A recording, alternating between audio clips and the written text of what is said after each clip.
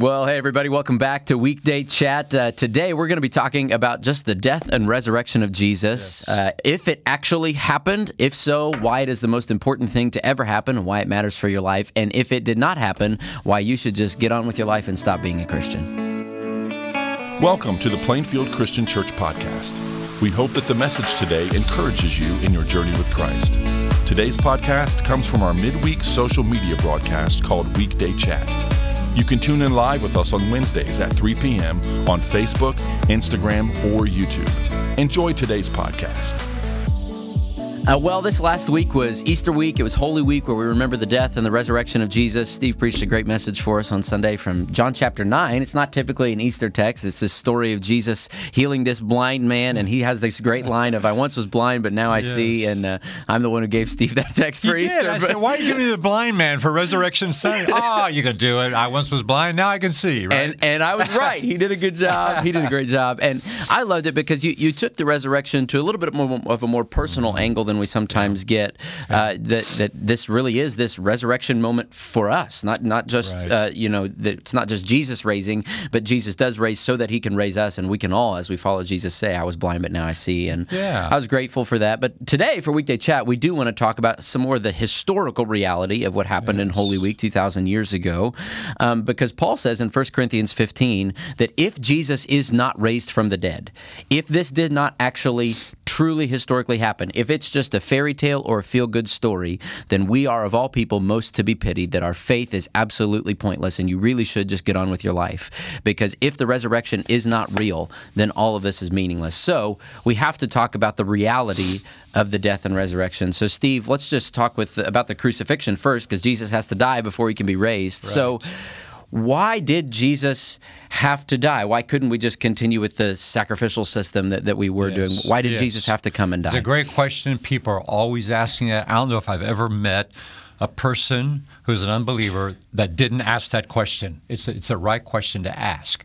Rooted in us and in whole human existence is this cry for redemption. We know about redemption. We know that our whole system of human existence, if something is done that's wrong deep within us, somebody needs to pay for this. Somebody needs to do something about it. We see it in movies, we read it in novels, and that's because we are made in God's image.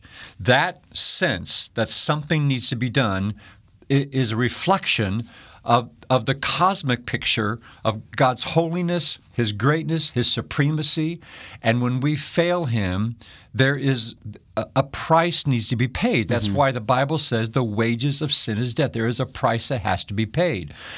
God, in preparing us for the cross, put in place a whole sacrificial system.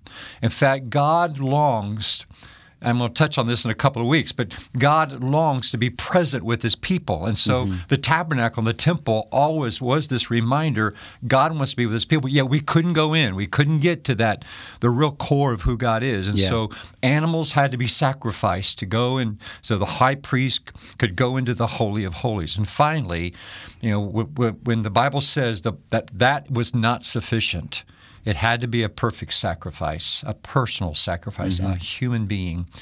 God became flesh to live among us. So Jesus is not simply another martyr. There have been lots of martyrs for different causes in the world. But this was a sinless sacrifice. Somebody for once for all could satisfy the redemption that's demanded by a holy God so that we could enter in a relationship with Him. Absolutely. That's the meaning of the cross. Yeah. And until we understand that, the cry for redemption, that once we see it on this cosmic universal level, then it begins to make sense. Absolutely. But we also have to take that by faith, which is hard for people to do. Yeah. There's a lot of people who talk about, well, why can't God just forgive us? Like, why does it have to be so bloody, so violent, but ultimately, I think we all know this intuitively. Forgiveness always costs something. Always. It is never free. Right. And ultimately, we want God to be a God of justice, right? We would not like it if our country operated on the system of, I'm sorry, you murdered somebody? Well, just promise not to do it again, right. and you'll go. We all know intuitively that's not justice, that a price has to be paid. In fact, we get angry when justice hasn't been carried out. Absolutely. So ultimately, even though we are uncomfortable talking about the wrath of God often, we need God to be a God of wrath and justice. The problem with God being a God of wrath and justice is that the sin that we want him to judge ultimately runs through every human heart. Right. That if we want him to judge any sin, he has to therefore judge my sin as well, right. Which is why anytime a little kid wants to get baptized, I always work with them through Romans chapter 6, verse 23, which says the wages of sin is death, but the gift of God is eternal life. We have to understand that the wage, what we have earned through our sin, is death. Right. That if God is the giver of all life, and if our sin is therefore rebellion against him, we have cut ourselves off from life and therefore deserve death. Something has to die for me to be restored to God. But the free gift of God is eternal life through Christ Jesus our Lord. So Romans says that in the cross, God was both just and justifier of those who believe. God is just in the sense that he pays, he exacts the wage of death that is required for our sin. He upholds the justice of the universe. But he is also justifier in that he is the one who takes the death on our behalf and gives us the gift of life. And it's so violent and heinous because it speaks to the heinous nature of sin itself. Absolutely. If it's not as extreme as it is on the cross, then my sin isn't that extreme. Absolutely. Right? Yeah, absolutely. So there's this tricky scene then after Jesus does raise from the dead on Sunday morning, that he's still around on earth for about 40 days before he ascends into heaven. And he appears to some of his friends and his followers, and a lot of the time they don't recognize him at first. Mary thinks he's the gardener, and these disciples walking along the Emmaus Road think he's just this random traveler. Yeah. What's the deal with that, Steve? Is it that Jesus looks different? Did he disguise himself? Is it just that they weren't expecting him? What's the deal with that? I don't know. No, I think I've got a couple of thoughts. The Emmaus, the two on the road to Emmaus, Cleopas and the other disciple, it says they were kept from recognizing him. Now, were they kept? Was that something supernaturally done? Or the question is, was it because of their own faithlessness they were kept from recognizing him? Yeah. It could be either thing. I think maybe there could be just a glimpse of our eternal appearance as well. That I have no reason to believe we will not know each other in heaven. But maybe I'm going to know you in heaven, maybe by how I know you more now, more than just in the flesh. I know you on a heart level, an intimate level inside. And maybe that's how we're going to know each other in heaven. Yeah. It's not necessarily the physical part that we identify each other now. It's how we're known in a more deeper way. I love that thought. I think that with Jesus, maybe his physical appearance wasn't exactly what it was, but it didn't take much. Just a word for them to know, oh, this is the Lord. Yeah.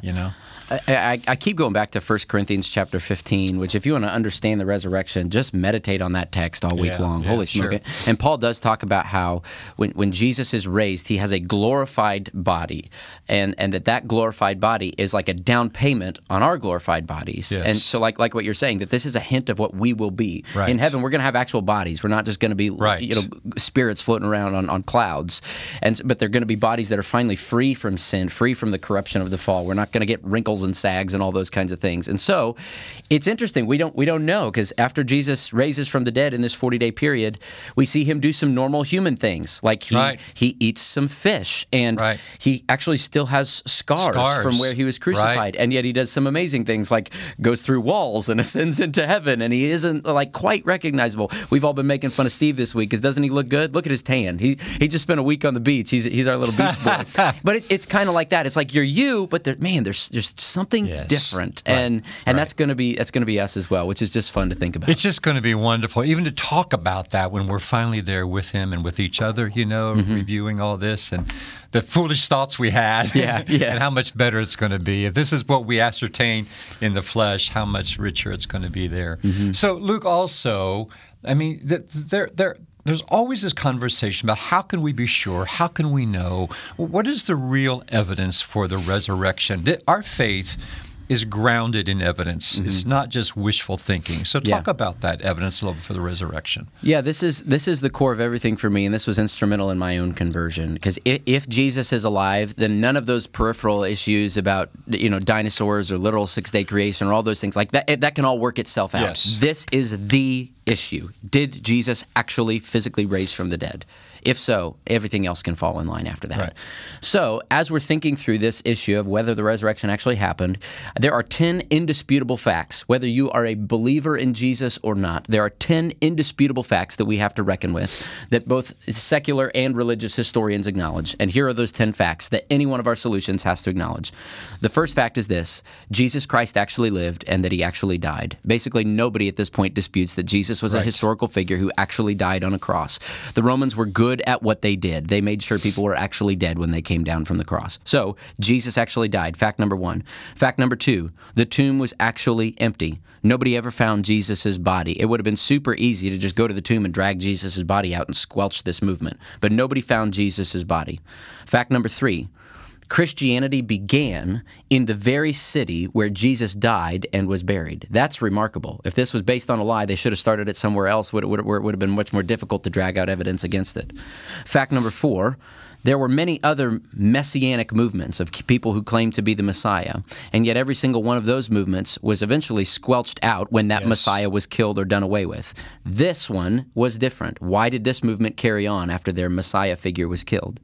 Fact number 5, the disciples drastically changed between Good Friday and the day of Pentecost. When Jesus died on the cross, the disciples were cowering alone in an upper room, locked the doors for fear that they were going to be the next one crucified. And then just a few days later, all of a sudden, they're out on the streets preaching boldly to the very same people who killed Jesus. What happened to bring about that transformation? Fact number 6, the disciples then went on to die for those beliefs. Did they die for a lie that they made up? Fact number 7, the disciples look pretty bad in the gospel accounts of Good Friday and Easter. If they were making this up, they probably would have made themselves look better than the gospels make them look. Yes. Fact number 8, the testimony of women was not considered reliable in first century Palestine, and yet the first witnesses to the resurrection that we have are women. If they were making this up, they would not have made women the witnesses, and yet God did, which I love. Fact number 9, the 4 Gospels actually slightly differ in how they tell the resurrection story. If this was a lie, they probably would have made it a lot more cut and dry, and yet we actually do have some tensions in the various viewpoints of how they tell the crucifixion and the resurrection story, which actually historians and people who specialize in literature will tell you that is a testament to the truthfulness of these accounts. And then the final text or fact that we have to deal with is that Roman soldiers were punished and even executed if prisoners escaped on their watch. They would not have just let Jesus waltz out of the tomb. That didn't happen. Yeah. So now, any explanation that we come up with for the events of that Holy Weekend have to account with all 10 of those facts, whether you're a believer or not. So here are some of the various theories that have been proposed. Number 1, some people say that this was just a legend, that the disciples made this up. But number 1, what would be their motive for that? It ended up just getting them killed. And number 2, if it were just a legend, it would have been really easy to drag out some evidence against it there in Jerusalem. Some people talk about what's called the swoon theory, that Jesus, when he came down off of the cross, he wasn't actually dead, that he just kind of like passed out. That he went into a coma, but still, the Romans, number 1, did not let that kind of thing happen. They pierced his side, blood and water came out, and still, if he had been laying in a tomb for 3 days after being crucified, even if he just was in a coma, there's no way he could push that rock open and get past those Roman soldiers. Plus, you warm a body up. Absolutely, absolutely. Other people say the disciples stole the body, but the disciples were scaredy cats. They were hiding from the Jews. Something happened to transform them into these bold missionaries. They wouldn't die for something that they knew was a lie. Others say that grave robbers took the body. That's interesting, but really that doesn't make any sense because Jesus was broke. He was stinky. There was no reason for them to rob him. Plus, how would they get past the Roman guards to steal the body? That kind of thing just didn't happen in ancient Rome. Some say that the Romans or the Jewish authorities took the body, but there's really no motive for that. They had every reason to keep the body in the grave to squelch that movement. Some people say that the women went to the wrong tomb, but if that's the case, then to disprove this movement, it would have been just as simple as going to the right tomb and showing them the body. Others people say that when Jesus appeared to 500 people at one time, like the Apostle Paul tells us that he did in this 40-day period, that it was just a mass hallucination, that they were just hallucinating that they've seen Jesus, and yet modern science has proven that mass hallucinations don't happen where everybody's hallucinating the same thing and have a unified witness.